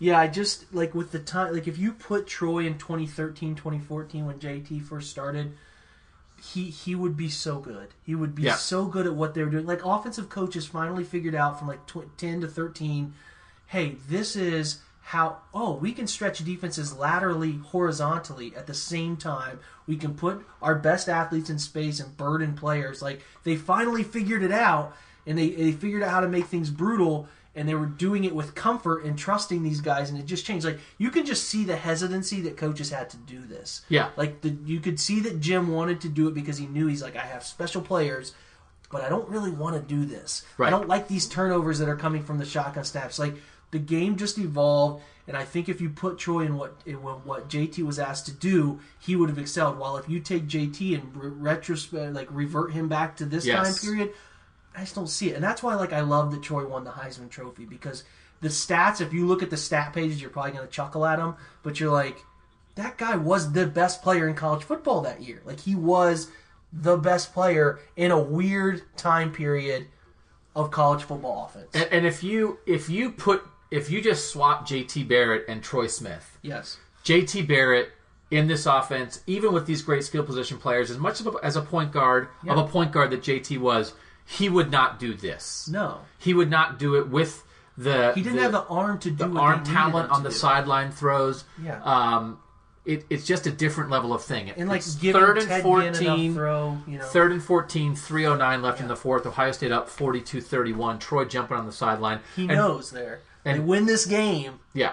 I've won the Heisman. That's And I cool. think he might have won it anyway. I mean, at the time he was the was a first runaway, or second wasn't most runaway winner. Sacked by Ohio State. Who's that? Is that Jay Richardson? Yeah. Jay Richardson, number 99, getting in. I remember one time. So Oh boy, that's a nice sack too. He's going to defeat the tackle, and then the guard comes late to chip, splits that. held the ball a little too long, Chad. What we used to have conference calls this season with Troy because they were trying to give Troy a Heisman push. But sometimes, like, Troy wouldn't show up or Troy would be late. So it would be like all these national people, deep ball by Henny, all these national people would be on a conference call waiting to talk to the Heisman Trophy favorite. And then, like, one time they had Jay Richardson on. And it's like, does anyone have questions for Jay Richardson? And it's like, no! No one has questions for Jay Richardson. And so someone said to Jay Richardson, do you have any questions for us? And Jay Richardson said, yeah. Why do you drink so much Diet Coke? And I was like, that That's a great went question. right. And it's like, I think I had a Diet Coke in my hand as he asked the question. And I was like, could you be more hurtful to sports writers right now, Jay Richardson? Diet Coke. It's That's like such a good story. He may as well have said, like, why are you all so lame? And it's like, I get it, Jay. I get it. But it's like, we're here to talk to the Heisman guy, not to you. You drink so much Diet Coke. But I really liked Troy that year. It was like, it was funny. It was my second year on the beat, and I'm covering for the Cleveland paper, and a Cleveland guy is winning the Heisman Trophy. But it was, I'm sorry. Like, it's so accurate. It's like Diet Coke always runs out. That's yeah. Like, out of nowhere. Because, like, he didn't know if someone was going to ask that. 2:33 left. Michigan trying to stay in this game, down 42-31. It's funny, though. Chad Henne just looks like... Chad Henne was a second-round pick in Jacksonville. Never made it, but has made a career in the NFL. Made a lot of money. He's the big prototype looking But guy, he's man. just the Uncomfortable, prototype. Yeah, he's got to have very clear, defined reads. He can't anticipate people open very well, and he's panicky within the pocket. And they end up scoring here to make it what the final was. And a little drag here. It looks like backside drag. Yeah, he finally steps up and finds him at the last second of crisis. So yeah, let's see how Ohio State finishes it. But yeah, you just see why Troy is so much more dynamic. he had a feel. Troy's had a feel for where people were around him. Those guys I always talk about on podcasts I do, or it's like that comfort in chaos. Can you be comfortable when people are barreling down into your face and still throw the football? Can you understand angles? Can you understand depth? Can you understand when you need to spin out of the pocket? God, that's a 2007. How about that haircut? That's Number amazing. 89 for Michigan, So 213. Troy, or Ted recovers the onside kick. Of course he does. But look at that hands team. Yeah. Brian Hartline, Anthony Gonzalez, Brian Robisky. And to think that they had Santonio Holmes the year before. And Malcolm Jenkins is in there. That's a heck of a hands team. I will say, Ted, a little bit audacious, not going after this football. Sort of lets it land in his lap. Got a little lucky there. I remember after this season going up, I was driving up to cover Ted Ginn Jr.'s draft party, Ball game. and he got drafted before I got there. I could not believe he went ninth. Because even as great as Ted Ginn Jr. was, I thought he's not a number one receiver. And if you're taking a guy with the 9th pick in the draft, you're thinking he's going to be a number one receiver in the NFL. He's had a great long career, but to your point, like he's not a go get the ball kind of guy. He's really not. You got to get the ball to me. And this is not to criticize Ted Ginn Jr. I often talk about the guys who you appreciate more when they're gone. You thought Ray Small was going to be the next Ted Ginn Jr., and they have not had a Ted Ginn Against Jr. that Minnesota blow-up hit. Yeah. When his career sort of like, whoa, went off the rails. And even as good as Paris Campbell was, Paris Campbell wasn't as scary as Ted Ginn Jr. He didn't scare defenses the same Ted way Ginn as was fast unlike as Paris anything was. the Big Ten had seen. He was a monster. And as much as we've watched Ohio State over the years be kind of unable to be a threat in the punt return game, I think they've always wanted to find their next Ted Ginn. They've had guys they thought, and Paris got close. Ohio State just won the game. Looks like they run a little power here to it. Third and 2, 31 seconds left. Yeah, they do. They just run power. Now that's actually, it's power. Power kick. So they're going to kick. The fullback's going to kick first man. He wants to kick the defensive end. Defensive end crashes. So he's going to kick the first man that comes, and then they're going to pull for the linebacker, and that's 89 there. Stan White Jr. with the block that finishes it off. Yeah. So look at the cameras. Here they go. Oh yeah. Wow. Actual cameras, like old flash bulbs. Cameras like that, man. That's good. This game is like, it's weird. I think I'm starting to feel old. Like I'm 30 now. I feel old because this is different. This is very different. I always wondered, like, when I would watch these rewinds, like, when would I feel like, man, that's a different game than what I'm watching today. It's a different time, yeah. And it certainly feels different. So I mean, I just remember, that just the atmosphere around this was just unlike anything else. The build up to the game, I thought the game lived up to it. Not quite like the 2005 game with the helicopter Anthony Gonzalez catch. Ohio State really was in control. It's funny to look back and realize how many it looks Ohio closer State than the finish, really. And Ohio State kind of kept Michigan in the game with some of those sloppy snaps and stuff like that. But I think simultaneously you can see why Ohio State was number one, why they were undefeated, why Troy Smith won the Heisman, why they beat Michigan, why they were the best team in the Big Ten. But also, in hindsight, you can also sort of see why Florida blew their doors off. You sure could. And you really could see like where Michigan was heading because the next year, right, they lose the App State game early. Was that the opener? Yeah, in 07. And it wasn't that much of a different team. They brought back a lot of talent. So it's like, that group wasn't all too much different than the group that they had before. And it was weird. It was a weird time in talent in the Big Ten. It was a weird time, and it's a very big transitional phase, like you said, college football. And that book needs to be written of how Florida beating Ohio State changed college football. It was that, if you could point to one singular moment where you said, the SEC is the SEC we think it is going to be, or I should say, the one that we know now, that to me is the moment. Because it's funny, as much as Saban is the story of the rise of the SEC, really it was Urban Meyer and Les Miles first who laid that groundwork, and then Saban came and steamrolled everybody on top of it. Yeah. But the SEC was coming already, and Urban was at the forefront of that. And just looking at that again, talking about now, Alex Boone didn't start that game, came in that game. He was a left tackle most of that year. Alex Boone's an NFL guy who had a long NFL career, didn't get drafted because of his off-field stuff. But he was a rare talent. He was a natural athlete at left tackle. But also just watching that, you understand how Derek Harvey and Jarvis Moss blew up that defensive line because it's not individual great athletes. And Ohio State had figured out what works, and then Urban Meyer in Florida came in and said, well, that's lovely that you figured it out, but this is how we play. Yeah. And then it took Jim Tressel was getting there with Terrell Pryor and those guys, but it took the arrival of Urban Meyer in the Big Ten to bring that style of recruiting and that style of play to the Big Ten, which now brought the Big Ten back into a world where the Big Ten doesn't look like a different game compared to everybody else. Like the 14-15 Ohio State team's a national championship team, the team that I think was even better the next year that didn't get to the national championship game, playoff, whatever. Those two teams, talent-wise, if you stack up those two teams against what we saw from this team in 2006, they would blow them out. There's not a doubt in my mind that they would dominate those. And the funny thing, talent changed. I have a thing that I want to do. I don't know if I'm going to get to do it, but it's on this 2002 recruiting class that was Jim Tressel's first real recruiting class. Troy Smith was in there, but part of the issue for Ohio State is we're going through some of the guys and saying, man, there's not NFL talent everywhere. Their NFL talent was the team before, which is why the 2005 team was so good. Yeah. But that A.J. Hawk, Bobby Carpenter, Dante Whitner, Santonio Holmes, they had guys that actually, raw talent-wise, was not as good as the team before. Yeah. Because you're putting some guys in there. You take A.J. Hawk and Dante Whitner out of there. I'm saying, no, they don't have a playmaking safety. Dante Whitner was a heck of a playmaking safety. It's just Nate Sally play around those Nate Sally, too? Nate Sally was there. They just didn't have quite that level across the board, but they had 4 NFL receivers, 2 NFL running backs, and the best quarterback in college football. And to their credit, for at least those 12 games of the regular season, they had a coaching staff that knew what to do, and on the defensive side, they had a coaching staff that knew what to do, but also against some Big Ten offenses that weren't as dangerous as what the SEC was doing. So, you're right. Did you like that, Jake? Was that fun? This was a fun thing.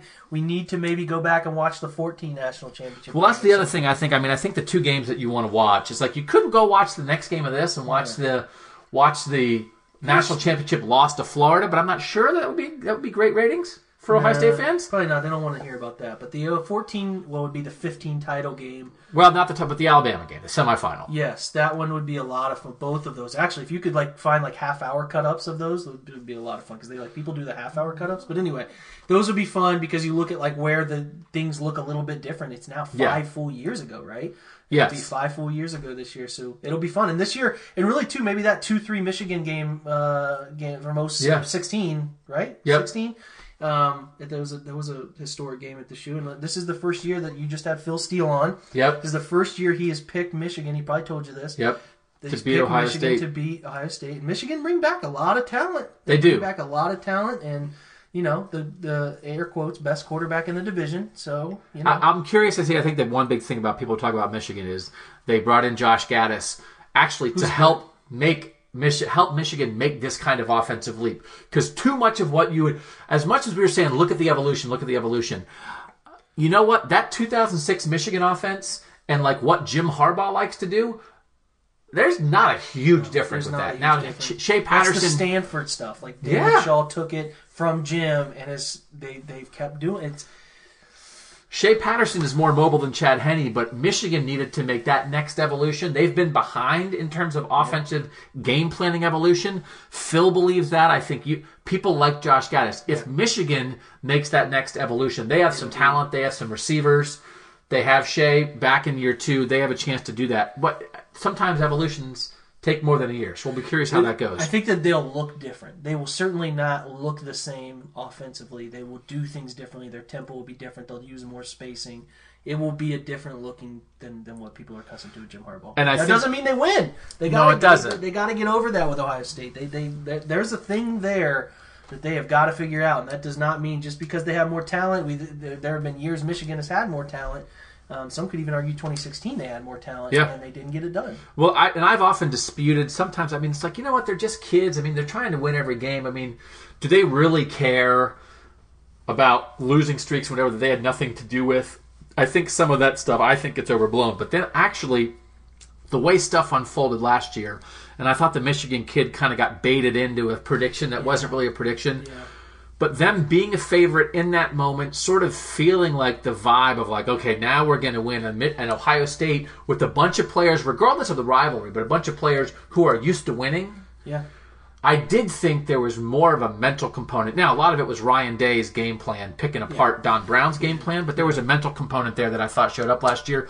I think maybe we will try to do this again with Ohio State, Alabama, and I think the thing that would be different, the main thing that to wrap up everything we've just said, we watched that and said, great game plan, a couple great individual players here and there. Mm-hmm. When we watch Ohio State, Alabama, I'm imagining what we're going to say is everybody thought Alabama was going to win going into this game, but as we watch the individual talent on Ohio State with Ezekiel Elliott and Michael Thomas and these guys, we're going to be like, why did everybody think that? Alabama was playing a linebacker at quarterback, and by the way, this Ohio State team is filled with NFL players. Yeah, in retrospect, that carryover. So this game is the carryover of the Big Ten doesn't have the skill players in the linemen too, because that line was unbelievable to beat SEC teams. That game is sort of for Ohio State fans where you can say it flipped. So Yeah, this is the first. Yeah. The game we just did is the first chapter of the book. Now we're getting to the end. And that's the last chapter of the book. Yeah. That will never be written because I'm too lazy. Jake Burns, thank you for coming and squeezing into a hole in my basement. We hope you guys enjoyed that. We appreciate you listening. And I think we'll try this again sometime before the start of the season with the Ohio State-Alabama game. But for now, he's Jake Burns. I'm Doug Lesmerises. And that was Buckeye Talk.